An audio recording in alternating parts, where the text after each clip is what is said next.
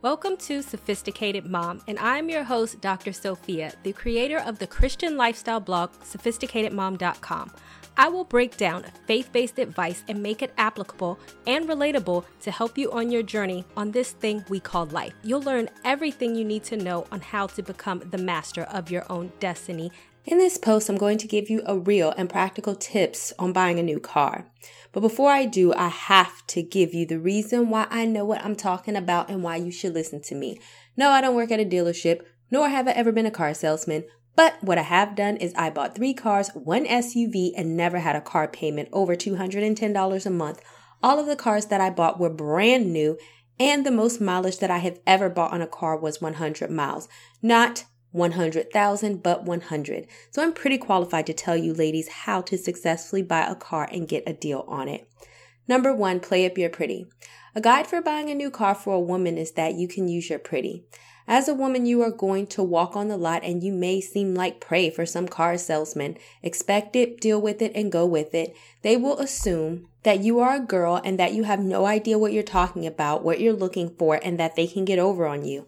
The fact of the matter is that many women who buy a car alone walk into the car buying experience and allow the salesman just to tell them anything. But let them think that. The first of the tips on buying a new car means that you are going to take advantage of this. Whenever I buy a new car, I often say little until the time is right. Instead, I listen. Observe what the car salesman is saying. Allow them to talk. Pay attention because you are going to need that information later. The car salesman will mistake your silence for cluelessness. It is better to be underestimated in the beginning and then come out with "this is not my first rodeo" talk. I have done it all the time, kept quiet, and then when it's time to make a deal, I come out of my sweet woman, I don't know what I'm talking about shell, shocking them, and I have the advantage. Number 2, know what you want before you go. A guide for buying a new car is to do your research. Of the second of the tips on buying a car, when you go on a car dealership, the car salesman is going to try to talk you into all types of cars, and the prices that show you on the lot are not going to be the same ones as online. The only exception of this is CarMax. That is why it's important to go online to the dealership you plan to visit, know exactly what car you're looking at, the price, how much it's selling for, and how much the rebates are online. True story. When I bought my last car, it was time to talk price, and the salesman tried to sell me my SUV that was $5,000 more than the price that was listed online. I listened, let him try to talk me into thinking that it was a good deal. Even when we went to see the car, the sticker price said it was about $9,000 more than I saw online. But lucky me, he was going to give me $4,000 off that price that was on the window sticker. It was not until I was able to quote the exact online price, the dealership rebates, the manufacturer rebates, that he knew I was just not going to let him talk me into overpaying for this car. Notice I let him talk, play my girly role, and then came out with my knowledge. The result was him stuttering a whole bunch, pulling the car up online, seeing that I was right, going back to talk to his manager, and coming back and telling me that they were going to give me the car for the price that was mentioned online. That was $5,000 less than he originally quoted me, and in my eyes, that was just the starting point. Number 3, check for rebates. Next on the guide for buying a new car is to check for rebates. Remember how I talked about those rebates in the above paragraph? After you do your research, you will find that there are rebates that the dealership offers or even the maker of the car, and oftentimes there are more rebates on top of that. My last 2 cars were Fords. This time I got an additional $500 off the car for being a recent graduate, getting my PhD. My last car was a Ford in 2012, where I got another $2,000 off for being a recent graduate, for getting my master's that time. There are also rebates for being a loyal customer, such as a Ford for trading in a Ford, or a Honda. The dealership is not going to tell you about these rebates. So the third of the tips on buying a new car is that you have to do your research, and you have to dig, and you have to have proof. The first time I did this, I just had to bring in my degree. The most recent time, I had to send in a copy of my degree to Ford online, in which they gave me a rebate to print out for being a grad. I had to bring this paper into the dealership. I had to have this paper if I wanted to get the rebate. When I mentioned the recent grad rebate to the salesman, he was like, "Oh, you have to have proof of this. Go through this and then bring it in. Do you really want to go back home and do that?" My response was simple: "No need. I have it right here." Blank stare, girly smile. And like that, additional money off the price that I had just bargained. Number 4, don't show all your cards. Your guide for buying a new car is not to show all of your cards. On the previous note, don't just walk in and tell the salesman about your trade-in, nor do you tell them about your rebates, not to the very end. The reason being is because they are going to try to factor in these things before getting to the final price, and you're going to cheat yourself out of money. Remember when the salesman tried to give me the car for $5,000 more than I saw online? If I had walked into the dealership and said, here are my rebates and I have a trade-in, I can guarantee that after they factored in my rebates and trade-in, they would have came back with the same price of $5,000 more. That is why you negotiate first. Get the lowest price that you think that you can get and then say, oh yeah, I have this trade-in and this rebate, girly smile, blank stare. That way they have no choice to give you the additional money off because they already quoted you a price. In the beginning, they will ask you about a trade-in. Just be evasive. Tell them you're not sure if you want to trade it in, or let's talk price first. This can also go for money down.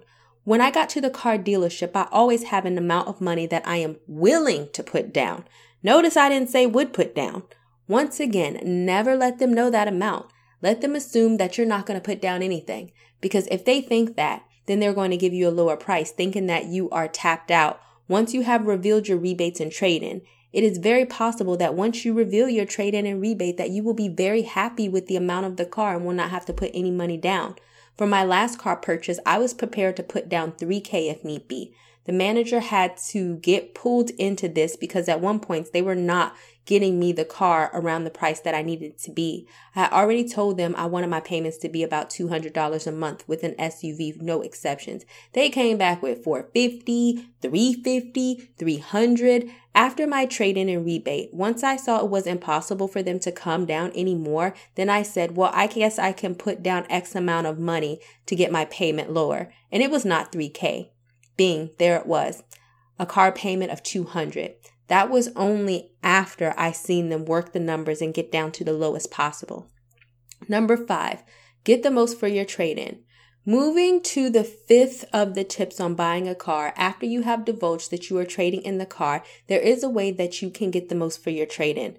The whole point of a trade-in is like money that can go towards your new vehicle. So make sure your trade-in is paid off or close to being paid off. It is not helpful to come into the dealership owing $10,000 on a car. Even if you get them to pay off the car, 9 times out of 10, you're not going to have any money left to go towards your new car.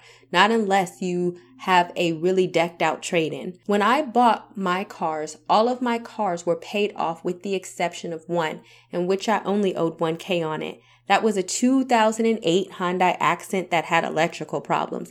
And I'm telling you this because not only did the dealership pay off the car, but they also gave me money to go toward a new car. And I did not have a luxury car or anything.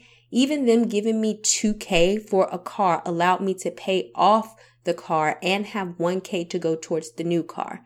Never, and I repeat, never get a car if the dealership is not willing to pay off the balance of your old car.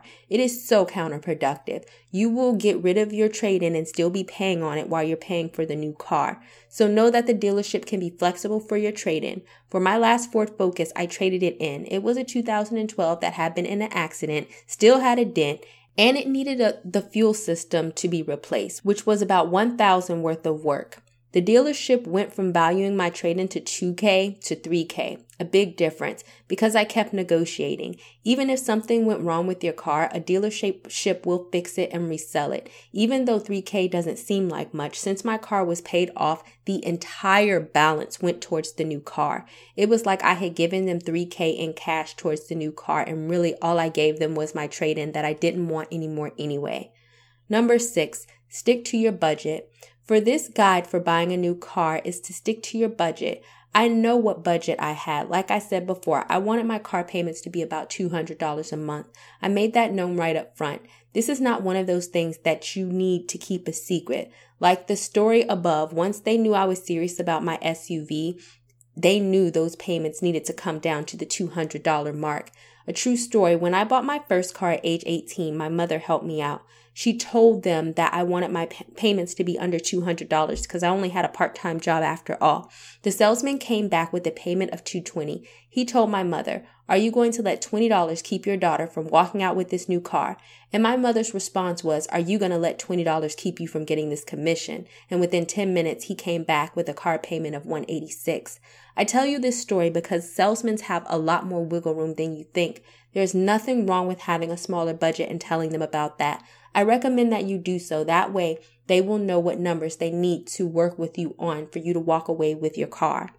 Number 7, know when to buy and know what to buy. The 7th tip on buying a new car is that you must remember the art of getting a deal is that you have to know when to buy and what to buy. The best time to buy a car to start is at the end of the year. I have a 2017 that I bought in September-October timeframe of 2017. There were already 2018 in the lot, which means they needed to get rid of those 2017 models. That is why the prime time is not to buy when the model first comes in, but when they're going out. Go for the basic model in an odd color to save even more money. When I got my SUV was not even on the lot to be displayed because they thought it was probably going to be the last 2017 to go if it went at all. They probably planned to turn it into a rent-a-car or something. It is blue. My last Ford was also blue, a very light blue at that, and it is a basic model. Some people need leather seats, heated seats, sunroof, and all this other type of stuff that puts thousands of dollars on the total price of the vehicle. For me, it's not that important. My basic model Ford Escape came with the Bluetooth, automatic windows, backwards cameras, and all the stuff that I needed and wanted in a car.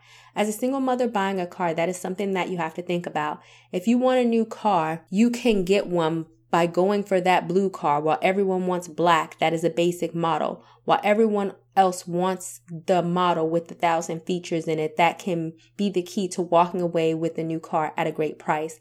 My SUV was the unlikely candidate to be bought to the point that it was dirty. They had to clean it off for me from sitting in the back of the warehouse, lest it get in the way of the 2018 models and the really decked out 2017 models.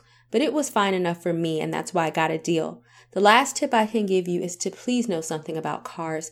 I prefer a new car over a used car because I'm always able to strike a deal, and sometimes these used cars are very pricey, and I can get a new car for the same price. But even if you go for a used car, pay attention to the mileage and if it has been in accidents. As a side note, the car should have 15,000 miles for every year it has been alive. If you get a 2014 and the year is 2018, that's 4 years. The car should have no more than 60K miles on it. And if it has 100K or has high mileage being 4 years old, then you can strike a deal because of that. But I would not recommend getting it at all. Higher miles on a car can mean the engine can go bad before its timing or something else can go wrong with the car. Number 8, never be afraid to walk away. This is an important point because there are times in which some dealerships will not play ball. If that is the case, then you need to walk away, period. Do not let them play you, and that's how the game goes. My SUV that I bought for was a work in progress. I went during the middle of the work week, and I remember he tried to sell me the car for $5K more than the online price. I got up and left that day because he was playing games, and that was after he would give me the online price. But it was too late. I was already there for hours, and I told him I'll be back on Saturday, which was 3 days later, and we'll start again from that price. I came in, and we did start again from that price. There was some other things price-wise that was not working out. I was ready to leave. Really, I was. I got my stuff, and I was ready to go to the Dodge dealership to look at the SUV that was priced around the same as this one, and I let him know that, showing him the other car online at that online price. I wanted an SUV, but I didn't have to get this SUV. It was not a threat, but a true statement. I was not afraid to walk away. I was going to get an SUV regardless of if I got it from Ford or Dodge. Made me no difference. And then he played ball, and the rest is history. In 2008, when I was looking for a Honda Fit, I came in with my son when he was a few months at that time. The salesman was not willing to give me a car for what I wanted. You see, I had just come in when I was 9 months pregnant to the same dealership and spoke to a salesman that was not there anymore. He quoted me a price that was $4K less than what the guy tried to tell me. I told the new guy that. The guy haggled and played games, and I walked off. The man told me that my $200 a month payment was impossible. Yet 3 hours later, I drove off with a new car at a different dealership, paying $196 a month. I did have my pretty woman moment.